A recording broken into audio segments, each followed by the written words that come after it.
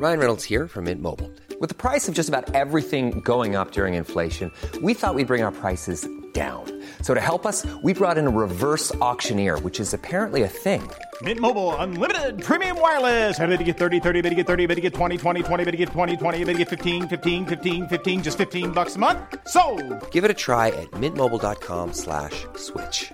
$45 up front for 3 months plus taxes and fees. Promo rate for new customers for limited time. Unlimited more than 40 gigabytes per month. Slows full terms at mintmobile.com. Millions of people have lost weight with personalized plans from Noom. Like Evan, who can't stand salads and still lost 50 pounds. Salads generally for most people are the easy button, right? For me, that wasn't an option. I never really was a salad guy. That's just not who I am. But Noom worked for me. Get your personalized plan today at Noom.com. Real Noom user compensated to provide their story. In 4 weeks, the typical Noom user can expect to lose 1 to 2 pounds per week. Individual results may vary. Hey, it's Ryan Reynolds, and I'm here with Keith, co-star of my upcoming film, If, only in theaters May 17th. Do you want to tell people the big news? All right, I'll do it. Sign up now and you'll get unlimited for $15 a month and 6 months of Paramount Plus Essential Plan on us. mintmobile.com/switch. Upfront payment of $45 equivalent to $15 per month. Unlimited over 40 gigabytes per month. Face lower speeds. Videos at 480p. Active Mint customers by 531.24 get 6 months of Paramount Plus Essential Plan. Auto renews after 6 months. Offer ends May 31st, 2024. Separate Paramount Plus registration required. Terms and conditions apply if rated PG.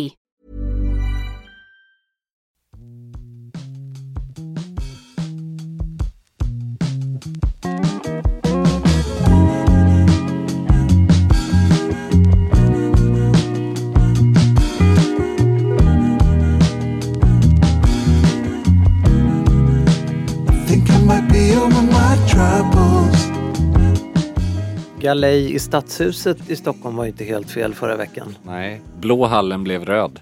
Ja, det var ju så. Det var ju ett rött tema. Ja, och inte en kardborresandal så långt ögat såg.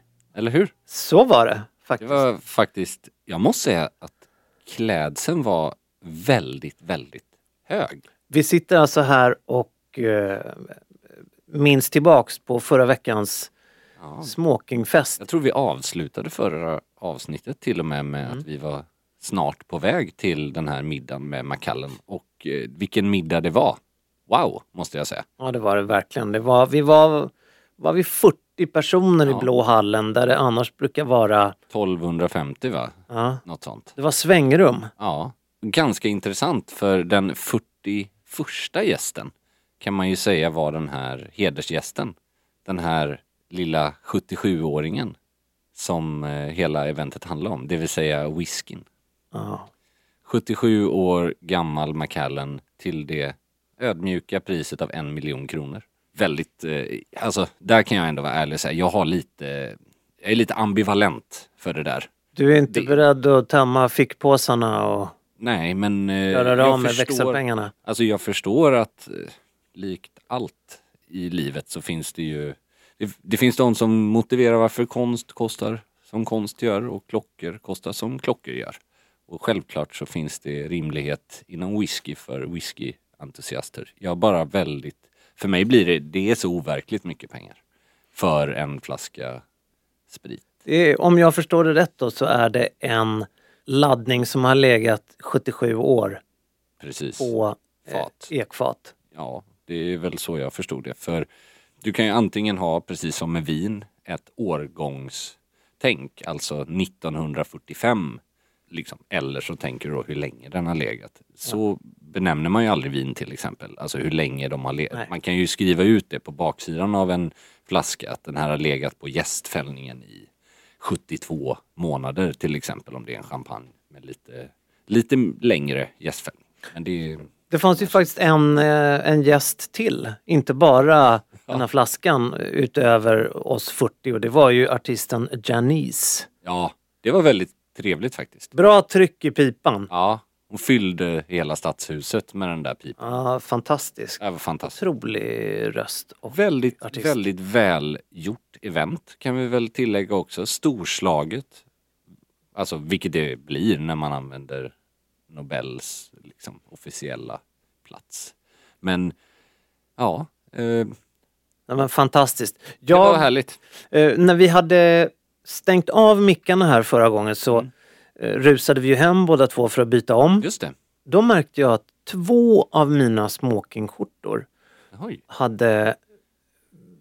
de hade inte blivit för små i halsen, men jag hade blivit större över halsen. Intressant. Eller över nacken. Så att det jag gjorde efter det då, lyckligtvis hade jag ytterligare en, men det jag gjorde efter det var att flytta de knapparna. Det är ganska imponerande liten kirurgisk operation ändå. Nej, men det är det. Det är inte så jag vill alltså förtydliga, jag gjorde inget ingrepp på mig själv. Nej, precis. Det var ingen sån. Jag fettsög nacken inför eventet. Nej, men det är ganska effektivt tycker jag. Alltså, nu pratar ju du om det för att de var lite tajta, men ibland så jag ska faktiskt erkänna att jag har gjort samma ingrepp. Åt andra hållet? Nej, men på en skjorta som jag tyckte hade lite för lite spread på kragen. Och det här förutsätter ju att den inte är för stor, för då funkar det inte. Du kan inte då blir den alldeles för stor. Men om den är okej i halsen, då flyttar man, precis som du gjorde, halsknappen 1 centimeter. Och då separerar man avståndet mellan kragsnibbarna eller där kragen går ner. Kan göra underverk med 1 centimeter. Så kommer det ju bli då även, för jag kommer ju få mer spread på min... Ja, precis. Men det tycker jag inte jag har tänkt på det. Det bara blir snyggt. Ja, och smokingskjortor är väl kanske de skjortorna som jag är minst känslig för vilken krage de har. Eftersom flugan täcker ju väldigt mycket av just kragen. Har man slips, då måste nästan, beroende på vilken slips man har, så måste kragen funka ihop med den. Det är ju så enkelt liksom. En smal slips eller tunn slips kan man ha mindre spread på kragen. Men så är det. Det är väl intressant. Är det bara de här smokingskjortorna som har krympt i kragen? Eller känner du, är det någonting... Det är väl... du vill berätta för oss? Vissa skjortor upplever ju jag har blivit lite mindre. Men jag har ju å andra sidan, det är ju en framgång för mig och det är ju någonting önskat. Jag har ju alltid tyckt att jag har varit för smal. Så jag börjar väl hitta liksom någon form av... där jag tycker att jag bör ligga. Jag har ju inte stenkoll på din dagsvikt, Pelle. Men jag har ju ändå... Jag måste faktiskt säga att en av de sakerna som jag ofta har inspirerats av och varit lite avundsjuk på med dig är ju din jämnhet i vikt. Oj då, ja. Det känns som att du har ett väldigt balanserat förhållningssätt till mat och dryck och vikt och träning. För att det är inte så mycket jojo upp och ner. Du vet, jag håller ju på med det där och det är inte det att jag aldrig tränar eller att jag bara äter som en gris. Men för mig blir det är inte oväntat att det kan skilja 5 kilo mellan höst och vår. Ja. Och det är ju inte bra. Nej, men jag har ju förstått så här att jag är oerhört lyckligt lottad när det kommer till vikt. Och det är inget som är hemligt alls. Jag har de senaste 10 åren legat på 70 kilo plus minus 500 gram. Ja, det är oerhört jämn, måste jag säga. Alltså det är ju helt otroligt. 500 gram, det är ju liksom, det är ju typ en lunch. Och sen går jag på toaletten och då ligger jag tillbaks på 70,0 då. Nej, men jag är verkligen genuint, jag har några vänner till som är till exempel kunder hos skräddare och liknande. Och det är ju samma sak. Det är ju deras bästa investering. Det är deras jämnhet i vikt. Dock kan jag säga att jag har den här fantastiska McAllen-kvällen vi var på. Då märkte jag även på en kavaj. Och det var inte kul. Nej. För det var... Då kan man ju fråga sig om det här som jag då sa om toaletten. Men alltså det... Jag kan inte förklara det. Men det har inte med magen att göra. Jag vill säga så här. Det har blivit på andra platser än magen. Ja, så är det för min del också.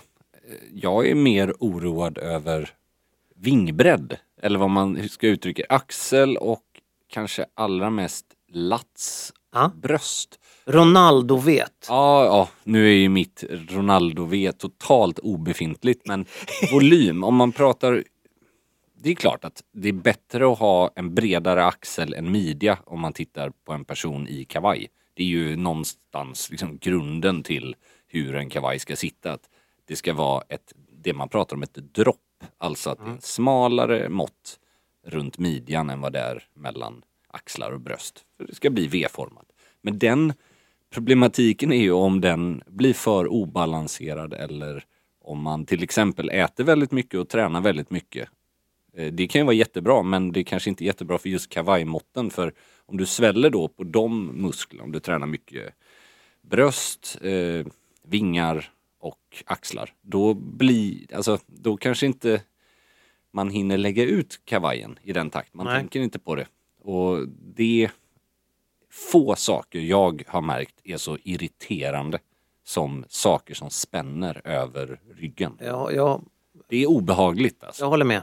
Du brukar ibland prata om om du liksom är på någon diet eller så. Ja, precis. Men jag är ju väldigt periodare i det avseendet att under vissa perioder av året, när det inte finns, tycker jag då, så mycket kul att göra. Alltså, då tackar jag nej till ännu mer kul saker.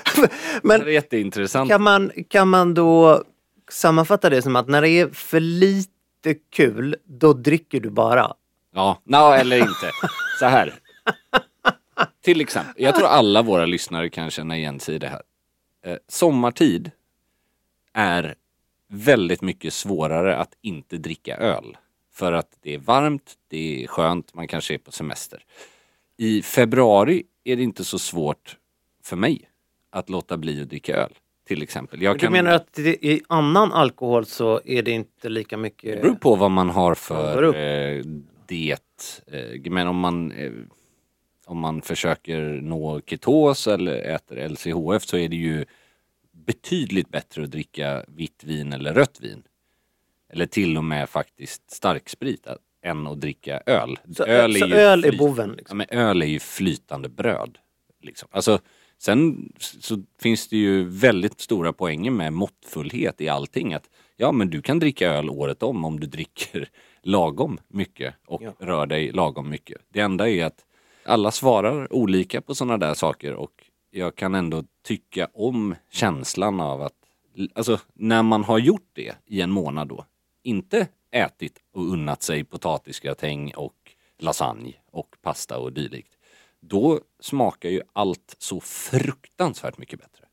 Alltså, det är som natt och dag. Och jag kan också vara en person som, när man är på andra sidan av det, när så här, jag vet inte ens vad jag är sugen på, och så går man och äter hamburgare. Alltså det är ju helt idiotiskt. Förstår du? Ja, absolut. Nej, men det blir en känsla som inte är härlig. Exakt. Och det där, varför vi sitter och pratar om kost och dryck på det sättet, för min del handlar det ju mest just om att så här, kläder och stil och allting det hänger ju ihop på många sätt, för det liksom ingen skräddare i världen som kan vinna över den känslan att man känner sig stor eller stabbig, eller du vet att kläderna inte sitter som de ska. Och då är det, tycker jag, den bästa och den billigaste lösningen. Ett gymkort och en liksom medveten diet. Nu pratar jag inte om någon sån här extrem, alltså, men bara att ha lite koll. För det är få saker som är skönare än att känna att kavajen sitter som den ska, eller att det är lite rymd någonstans. Det är fantastiskt skönt. Och jag har väl då satt min kropp ur spel med att gå på gym. Ja, precis. För det där är viktigt att komma ihåg. Det är ju inte så att... Alla har ju olika... Ja, men så var det för mig i höstas. Jag gick upp i vikt. Ja. Det. Äta mycket och träna mycket är ju sällan ett liksom recept på att gå ner i vikt. Det är ju snarare att du kan bygga muskler och du kan bli mer vältränad. Men det är ju det. Alla vill kanske inte bli mer vältränade i volym. Nej, så är det ju. Och det är viktigt att komma ihåg, och det är inte speciellt tacksamt för kavajer att bygga just volym med lår och sånt där. Men vikt och kost och diet och så det har präglat oss en aning den här veckan. Sen har ju något annat som har legat på tapeten. Ja, säg. Turkost. Färgen turkost. Ja. Från det ena. Ja, jag tänkte faktiskt, jag hade en helt annan ingång på ett helt annat ämne, men vi håller på Tänkte det. du prata om Edvard Blom? Ja, vi tar det en annan dag.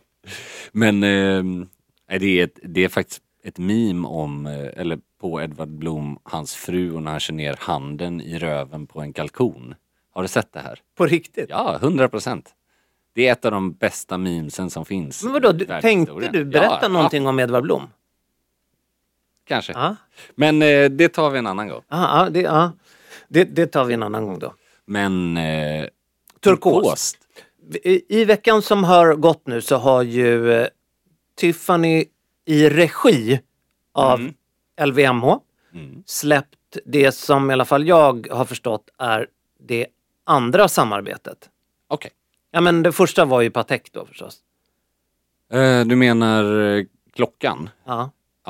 Ja, det var väl, om vi ska brutalt, om vi ska nitpicka här, så var det ju egentligen Patek som la till en liten sån här 170 års samarbete med Tiffany's. Okay. Och varför de gjorde det var för att ge en liten tipp på hatten av till LVMH som hade köpt Tiffany. Men det var egentligen ingen officiell samarbetsprodukt, vad jag förstod. Utan det var mer en sån här jubileumsgrej från Pateks sida. Nu har i alla fall Tiffany tillsammans med Nike släppt ett par skor.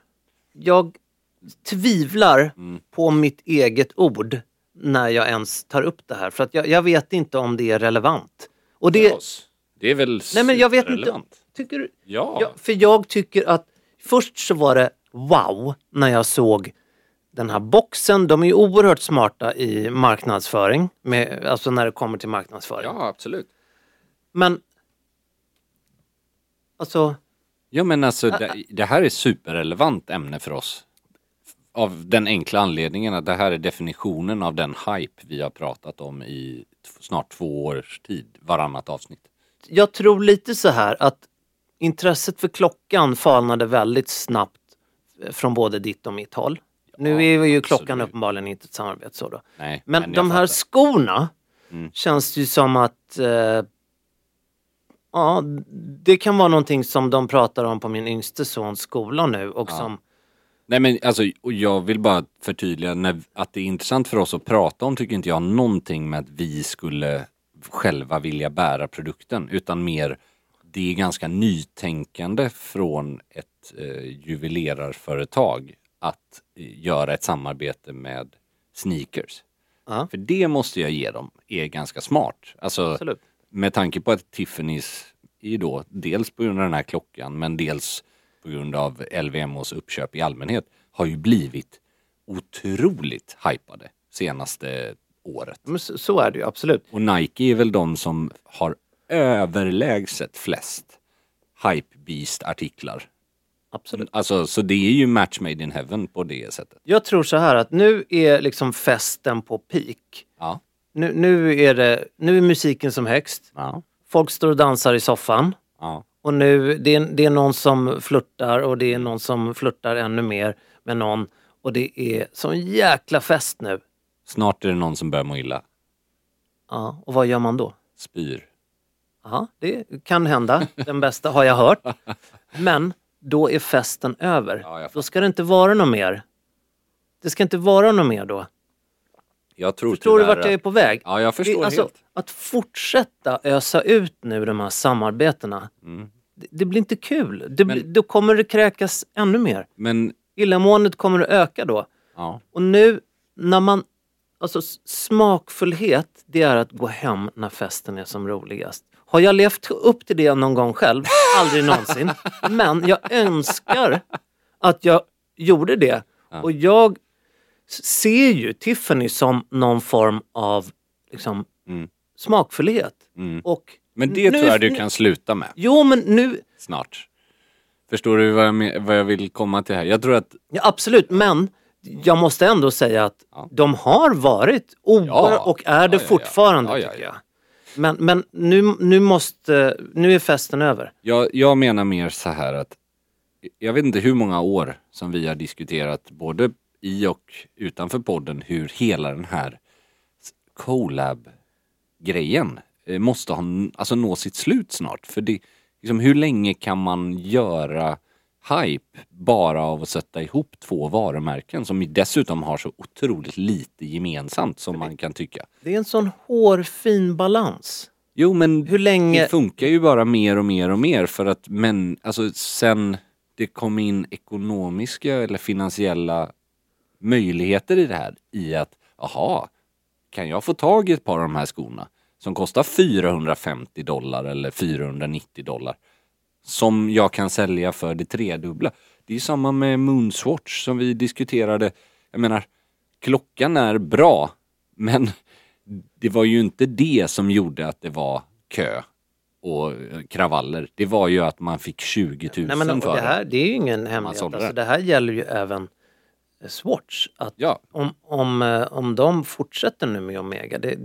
Jo, precis. Jag är helt med dig. Jag tycker att så här, produkten är inte fel, men om man övergöder det är det jag menar. Ja. Och jag är tämligen övertygad om att Patek hade aldrig någonsin bett om att få Tiffany's tavla och om Tiffany hade gjort det här med Nike först. Nej, det är möjligt. Det är möjligt. Och den är ju, alltså ur hype-perspektiv så håller jag med dig helt att den klockan, det är helt sjukt att den här Nautilusen med Tiffany blå tavla fortfarande betingar, vad fasen är det? 3-4 miljoner dollar på auktion. Den första såldes ju för 6,5 miljoner dollar.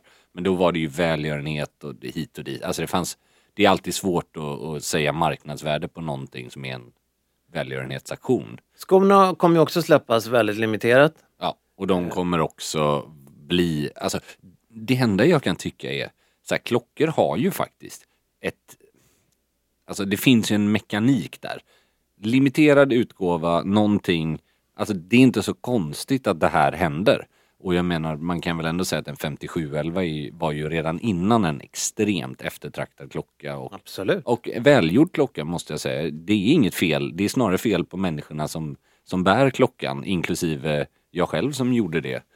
Men det är ju alltså jag tycker ju att det är helt overkligt om det blir en sån galen hype kring ett par Air Force med en turkos swoosh på. Men hur menar du som att det blir? Denna är väl redan... Jo, men jag menar, jag vet inte vad marknadspriset på de här skorna kommer vara när de, alltså i andra hand, om det är $20,000 eller om det är liksom dubbla listpris. Jag har ingen aning, men det måste ju i alla fall redan nu vara 5-siffrigt antal kineser som har lagt bud på över 1 miljon spänn liksom. Ja, det vet inte jag. Jag har ingen aning, men det skulle inte förvåna mig om man säger så. Det är väl det här som är grejen med hype, och tyvärr måste jag säga, det är ju att det finns ju väldigt lite koppling mellan produkt och pris längre. Det är ju helt andra faktorer och signaler som räknas. Och jag vill också på något form av politikervis förtydliga att både Nike och Tiffany är två företag som jag högaktar. Men vi pratar väl kanske snarare om att vi högaktar deras kärnverksamhet till det priset de brukar sälja saker. Inte, alltså, för jag håller med, jag älskar Nike. Jag tycker de har gjort flera av de coolaste modellerna genom alla tider. Men de har också kostat typ $150-200. Ja. Alltså, nu helt plötsligt att de här kostar 400, det är fine. Det är en limiterad liksom produkt ihop med något annat. Men om de skulle få någon sån här helt galen marknads, då känner jag ju bara spekulation. Det är ju det enda. Så är det.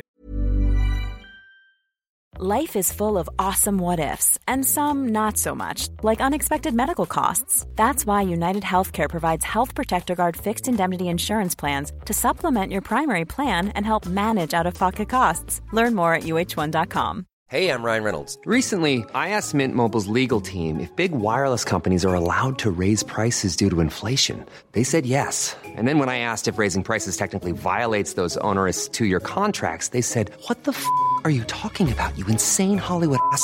So to recap, we're cutting the price of Mint Unlimited from $30 a month to just $15 a month. Give it a try at mintmobile.com/switch. $45 up front for 3 months plus taxes and fees. Promo rate for new customers for limited time. Unlimited more than 40 gigabytes per month. Slows full terms at mintmobile.com. You should celebrate yourself every day, but some days you should celebrate with jewelry.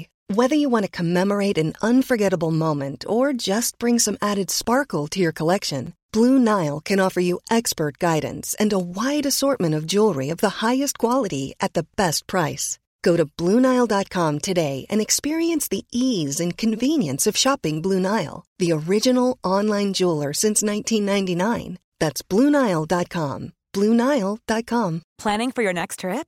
Elevate your travel style with Quince. Quince has all the jet-setting essentials you'll want for your next getaway, like European linen, premium luggage options, buttery soft Italian leather bags, and so much more. And is all priced at 50 to 80% less than similar brands. Plus, Quince only works with factories that use safe and ethical manufacturing practices. Pack your bags with high-quality essentials you'll be wearing for vacations to come with Quince. Go to quince.com/pack for free shipping and 365-day returns.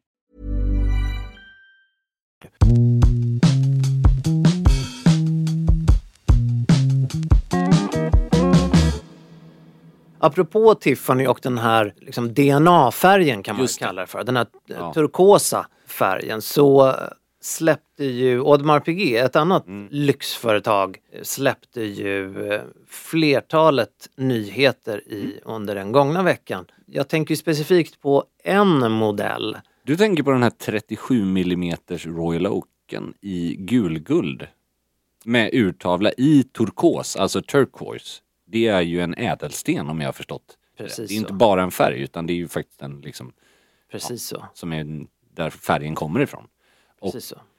Det är komiskt att du tog upp det, för jag satt så här när jag såg den här lanseringen. Så bara, vad har jag sett det här förut? Och så tittar jag, Rolex lanserade exakt samma utförande i sin Day-Date förra året. Alltså gulguld med turquoise-tavla. På något vis så kändes det mer naturligt. Absolut. Absolut. Om jag minns den modellen rätt så var den lite mer blingig. Ja, och den var väl mer, alltså ytan var mer ådrad, alltså melerad. Ja, precis. Man ser de här, det är som marmorstruktur. Fint. Eller vad det heter. Och dessutom är ju Royal Oaks mer förknippad med textur, alltså tapetseri och guilloché i sina tavlor. Inte så här släta som de är. Men jag fick verkligen exakt det du sa. Tiffany och sen Rolex. Det var inget bra betyg till den. Det var väldigt märkligt att annars, tankarna går direkt till inte bara ett utan två andra varumärken direkt. Då står man inte för någonting unikt. Och då ska jag ju säga hur jag älskar ju Royal Oaks i 37 mm. Jag tycker det i övrigt är en helt fantastisk modell. Och gulguld, kanon, men nej. Du vet när man känner att det var något annat företag som gjorde en liknande grej för något år sedan. Där det var som att, veckan efter, nu är det ju tillfälligheter ibland, men nu gjorde ni också en exakt sån grön tavla eller exakt en sån. Och Något annat som var mer smakfullt var ju en blå tavla i en form av blästrad, den upplevs som blästrad. Som kallas Tuscany Dial. Precis, som de väl har släppt i Platinum tidigare. Precis, genom historien, jag tror 90-talet om inte annat. Så de har ju lekt med många andra tavelkonfigurationer än den här klassiska guilloché eller tapetseri är det ju, tapeseritavlan som är smårutig. Och den här Tuscany-tavlan är ju då, den går åt blått, vilket påminner mer om deras DNA-färg. Verkligen. Den är ju, för att ge ytterligare lite kritik till AP. Jag tycker vi kan gå igenom, det finns ganska mycket nyheter från dem det här året. Men just den här klockan som också kallas Jumbo, det vill säga den tunna klassiska modellen. Den har ju, de har ju varit väldigt fega tycker jag.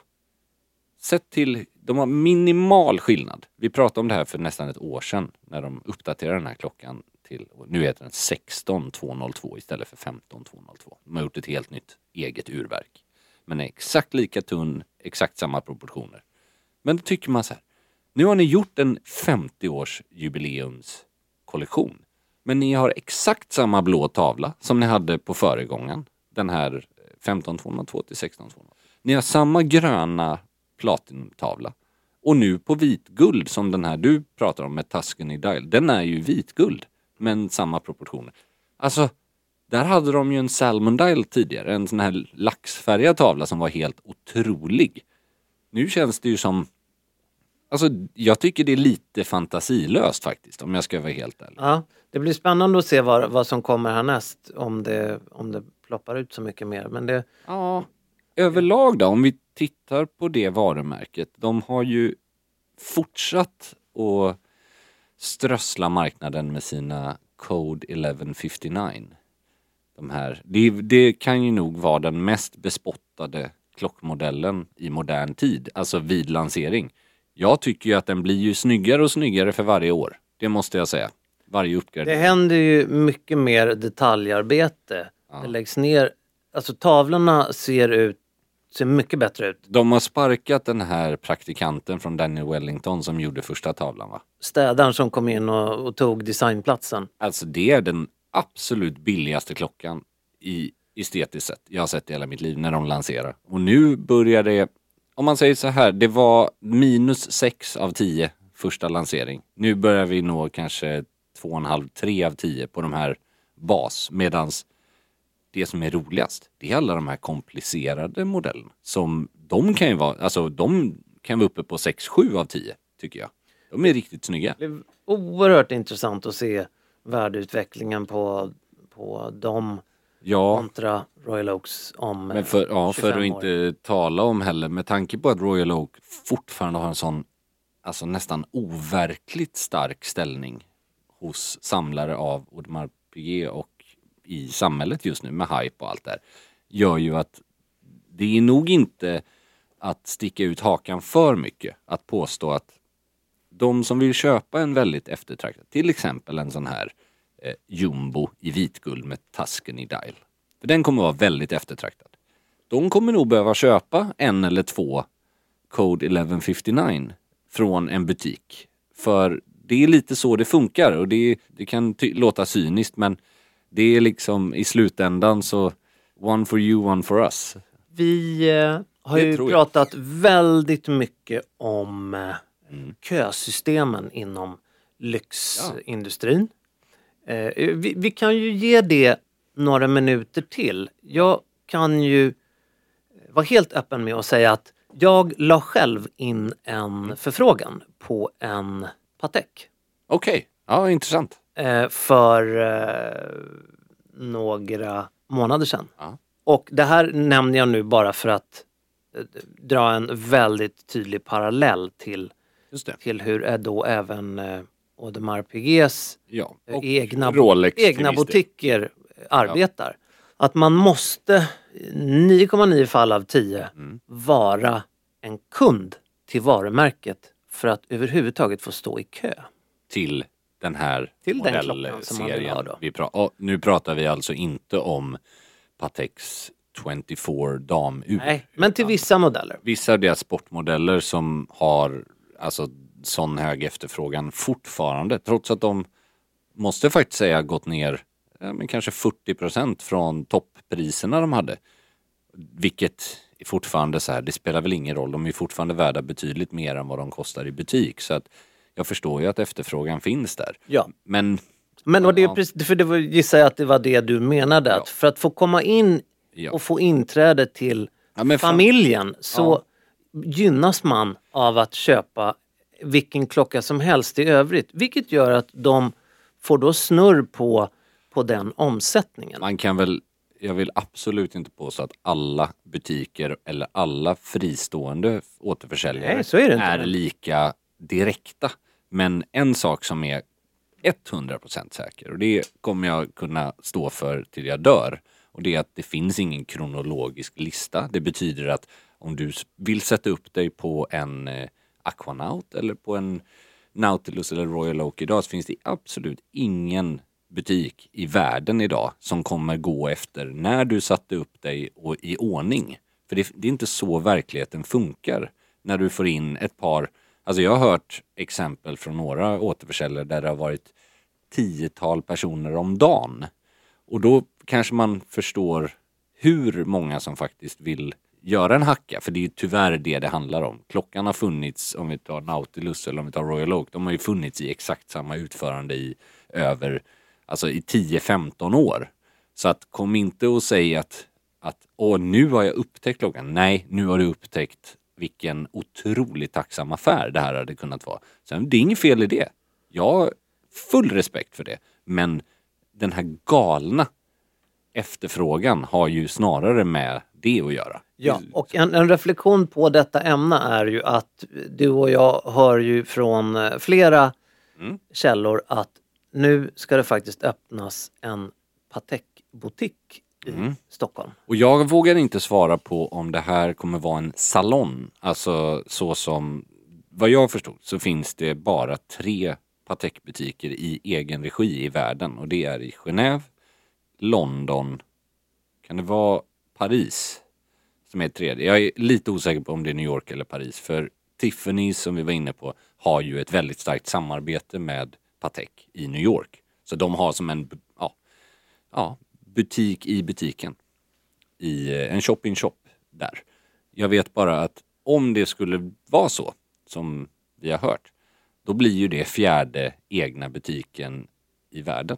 Och den slår upp dörrarna i Stockholm. Det ska i alla fall vara en Patek-butik som bara säljer Patek. Ja, så sen om den är via franchise då eller om det den ägs, och det lägger bryr ju inte sig vi någon kunden värdering. mindre Helt rätt. om. Helt Liksom. rätt. Men kul ändå. Men oavsett så tycker jag att det här är oerhört intressant och snudd på, kan jag tycka, ur ett kundperspektiv. Nu sitter ju vi båda möjligen på dubbla stolar, men där den här butiken då som bara kommer sälja Patek ännu oftare tvingas säga nej. Ja, för jag tror inte att det finns någon Patek-butik som har speciellt mycket högre tilldelning av de klockorna som folk verkar vara mest intresserade av. Nej, men det är inte det att de kommer att få hit containrar med de mest eftertraktade. Vet du vad det däremot kan vara?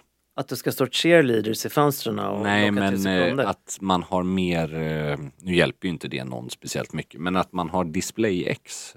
För det är ju någonting som man märker skillnaden på, alltså deras egna butiker i Genève till exempel. Där har du ju hela kollektionen, men du får inte köpa den för det. Fast de har vissa DisplayX har de ju redan idag. Ja, men det är inte jätteofta som till exempel Nautilus och Aquanaut finns i fönstret hos en extern återförsäljare. Och sen finns det ju också fördelen man kan se som kund om du har då en Patek-butik. Precis som en Rolex-butik eller en Omega-butik. Det är ju att du helt plötsligt får ju en relation då. Om du, alltså nu förutsätter jag att du inte redan har en väldigt bra relation med en extern återförsäljare. Men om du nu ser det som du ska starta, då startar du faktiskt en relation med varumärket och inte med en återförsäljare av dem. Vilket gör att om vi nu pratar om möjligheten att på sikt få en god relation och möjlighet att köpa saker, då är det ju lättare om du har den direkt med varumärket. För annars, jag menar, det har ju hänt många storkunder att de har varit till exempel kunder hos Bo Berggren eller Rob Engström eller Nymans, och sen så har ett varumärke slutat sälja där. Eller de har blivit av, alltså den här butiken har blivit av med rättigheten att sälja. Det kan ju vara olika i olika fall. Ja, då har du inte så mycket att säga till om. För din relation är med återförsäljaren, inte med varumärket. Du kan inte ringa Richard Mill och säga, men du, jag har köpt 10 klockor. Alltså via den här butiken. Ja, fast liksom. Sen säger jag inte att alla klockvarumärken är så. Vissa är ju jättebra på. Nej, det blir intressant att se vad det här. Det är reflektioner ur från klockindustrin. Ja, verkligen. Och jag tycker faktiskt, om man ska ge Audemars Piguet någonting, så är det kul att de satsar så fruktansvärt mycket på komplikationsklockor. Alltså high complications. Det är riktigt galna så här perpetuals, det är minute repeaters och alltså det är absolut inte min budget eller så. Men jag kan gilla att när alla väldigt unisont för några år sedan bara gjorde enkla sportklockor liksom med knappt en enda komplikation, och det var det, alltså en vanlig Nautilus utan någonting kunde kosta mer än en liksom Grand Complication från Patek. Då är det ju något som inte står rätt till, tycker jag. Alltså, det är ju deras instegsklocka. Den ska också representera det prismässigt. Men, så det är all heder till att stärka upp den delen. Även om de är gjorda i då Code 1159-utförande. Så är det fantastiska urverk. Nu vet inte om jag hörde, sa inte du Nautilus nu? Jo, men Pateks Nautilus kostar i alla fall under en period mer än Pateks Grand Complications-klockor som är de absolut Alltså, i alla fall, med APs. Och då menar jag att det är samma sak, att det är kul att AP satsar på Grand Complications och inte bara gör, för de har ju varit lite kritiserade över att det har varit lite one trick pony med Royal Oak. Att hur många versioner kan ni göra av den här klockan? För det är det enda som säljer. Jag tänker ju så här att få ett nej av Patek, det är ju i omtanke för att jag ska kunna parera räntehöjningar. Ja, men självklart. Visst är det så. Så det är så Ja, men så är det ju. Det är ju liksom som min gode man. som tänker vad heter din gode man? Eller din Patek Philippe. Du kan inte ens försöka å andra sidan lägga ner pengar nu när liksom, det här ska du ha när räntorna stiger så att du kan överleva. Å andra sidan, hade man fått köpa vad man hade velat från Patek Philippe, då hade ju förmodligen haft en bättre avkastning på det de senaste 5 åren än vad den där lägenheten har. Så det, ja, det är väldigt liksom, sant. Ja. Det är väldigt sant. Men någonting som man ser på vissa röda mattor, det är ju just klockor. Klockor. Och varför byter jag till röda mattan? Jo, för att igår var det Grammy Awards. Ja, alltså. Jag vet inte, det är ju också, det är ju som att det här blir liksom, vi pratar Loro Piana, vi pratar lyxklockor, vi pratar awards. Galasäsong. Galasäsong. Och galenskapssäsong är det. För att alltså galor det har så många likheter med modebranschen i övrigt. Ja. Det ska sticka ut, det ska vara så coolt, det ska vara så avantgarde, och i själva verket så står tiden fullkomligt stilla. Ängsligheten är total. För att alla ska, alltså i mina ögon, se, vill du sticka ut på röda mattan, så gå och se ut som en människa. För det är då jag vet. Du sticker ut. Helt enig. Alltså det är så mycket sprättstourettes eller stildyslexi på den där röda mattan överlag nu. Så att den första som har på sig en vanlig kavaj känns som en stilikon. Och jag tror aldrig det har varit ett större glapp. Och det som irriterar mig med det är att de människorna som försöker sticka ut är de som tycker att alla andra är så tråkiga. Exakt. Och de anstränger sig så mycket. Ja. Så att, vilka är det som blir tråkiga? De. Ja. Nej men alltså, jag kan bara hålla med. Det är frustrerande. Jag tror den här diskrepansen mellan stil och mode som man pratar om, som går in och ur, alltså faktiskt beroende på trend. För jag menar, vi pratar om att stil under en period, vi har varit inne på det flera avsnitt nu, under en period så var ju den stil vi pratar som klassisk även i modet väldigt populär.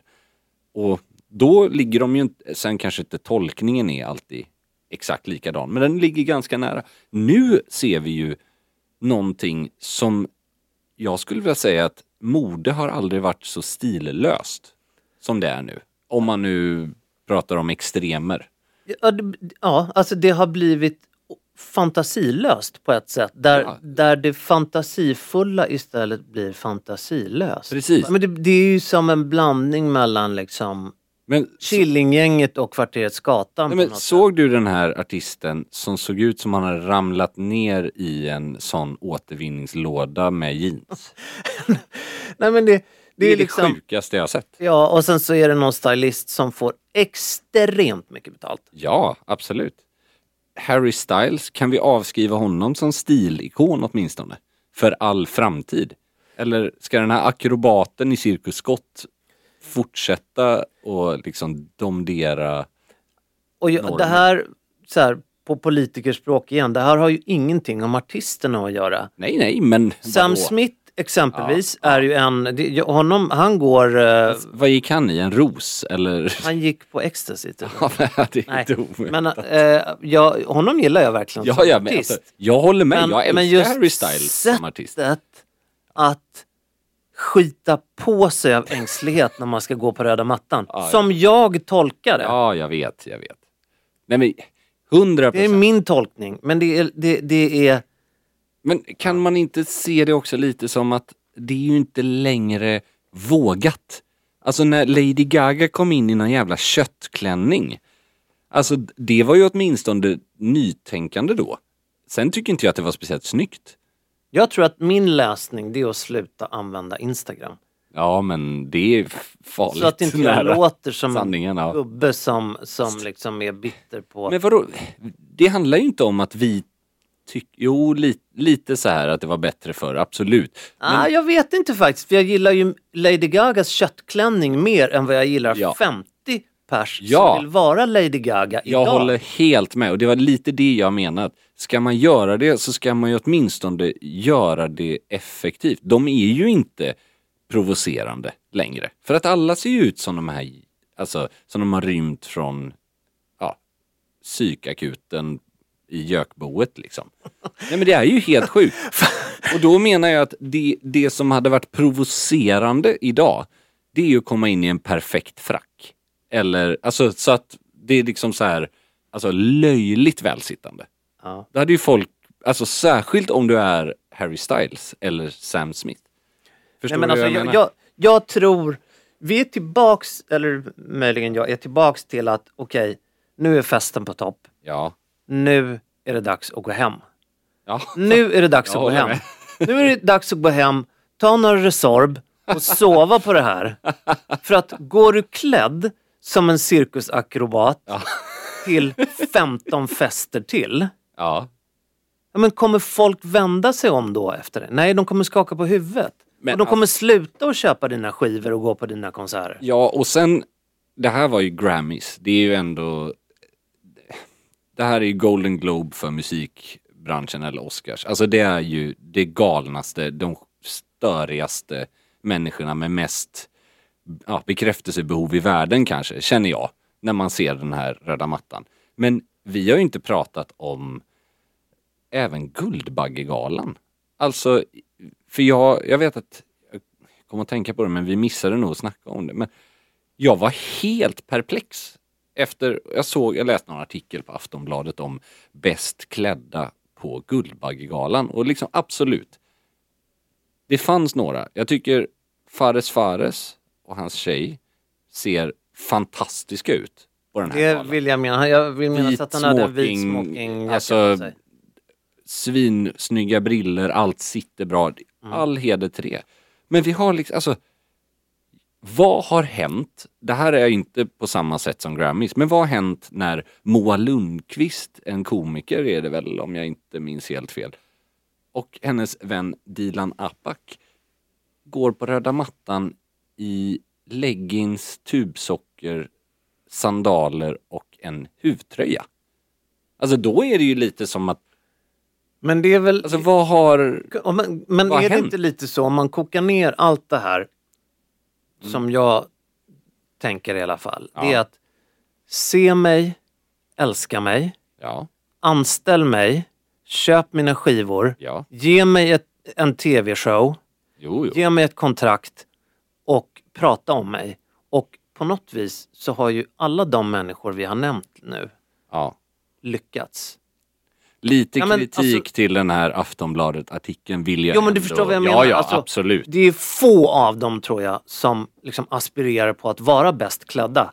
De vill bli sedda, älskade och tjäna en jävla massa pengar. Så är det. Med risk att låta som en gubbe. Jag tycker att man kan kräva lite mer av en artikel på Aftonbladet som ska recensera eller diskutera gala och festklädsel. Jag är övertygad om att Moa Alfredsson kan mer om dammode eller så än vad jag kan.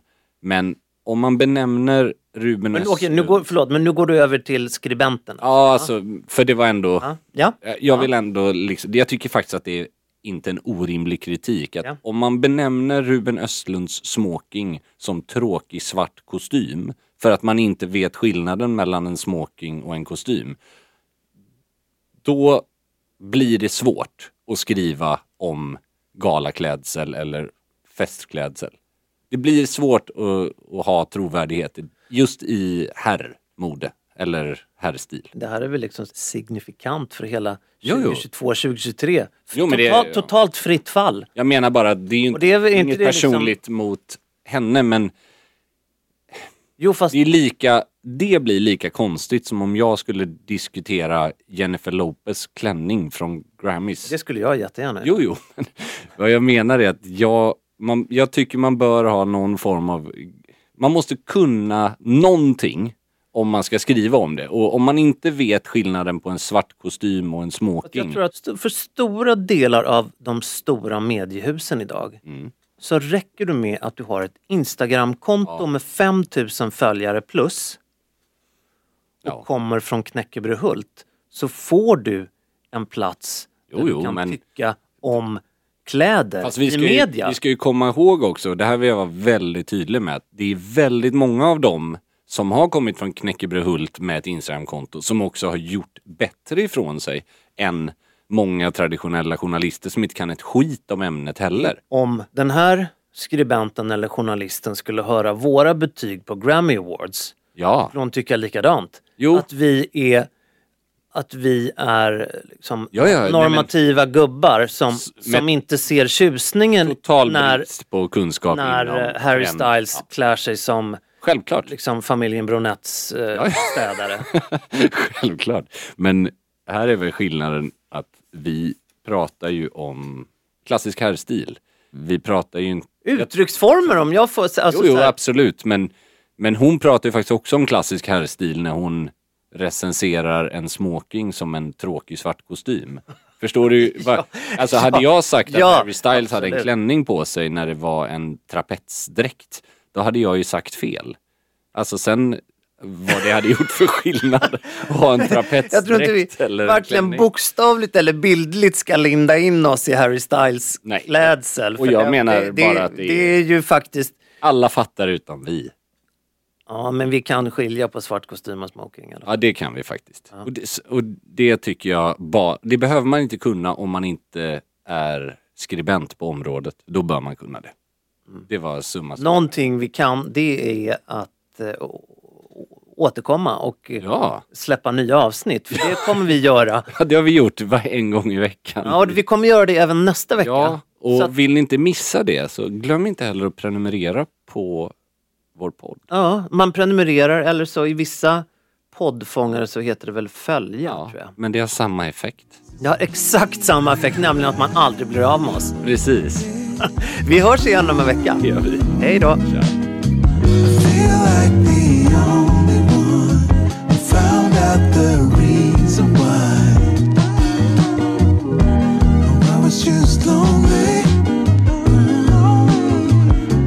Since you came around, I could see all I see is tomorrow.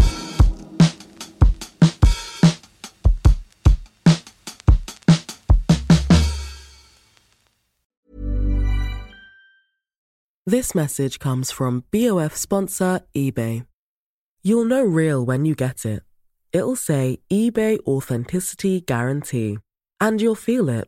Maybe it's a head-turning handbag, a watch that says it all, jewelry that makes you look like the gem, or sneakers and streetwear so fresh every step feels fly. eBay gets it. So look for the blue check mark next to that thing you love and be confident that every inch, stitch, sole, and logo is checked by experts. With eBay Authenticity Guarantee, you can trust that feeling of real is always in reach.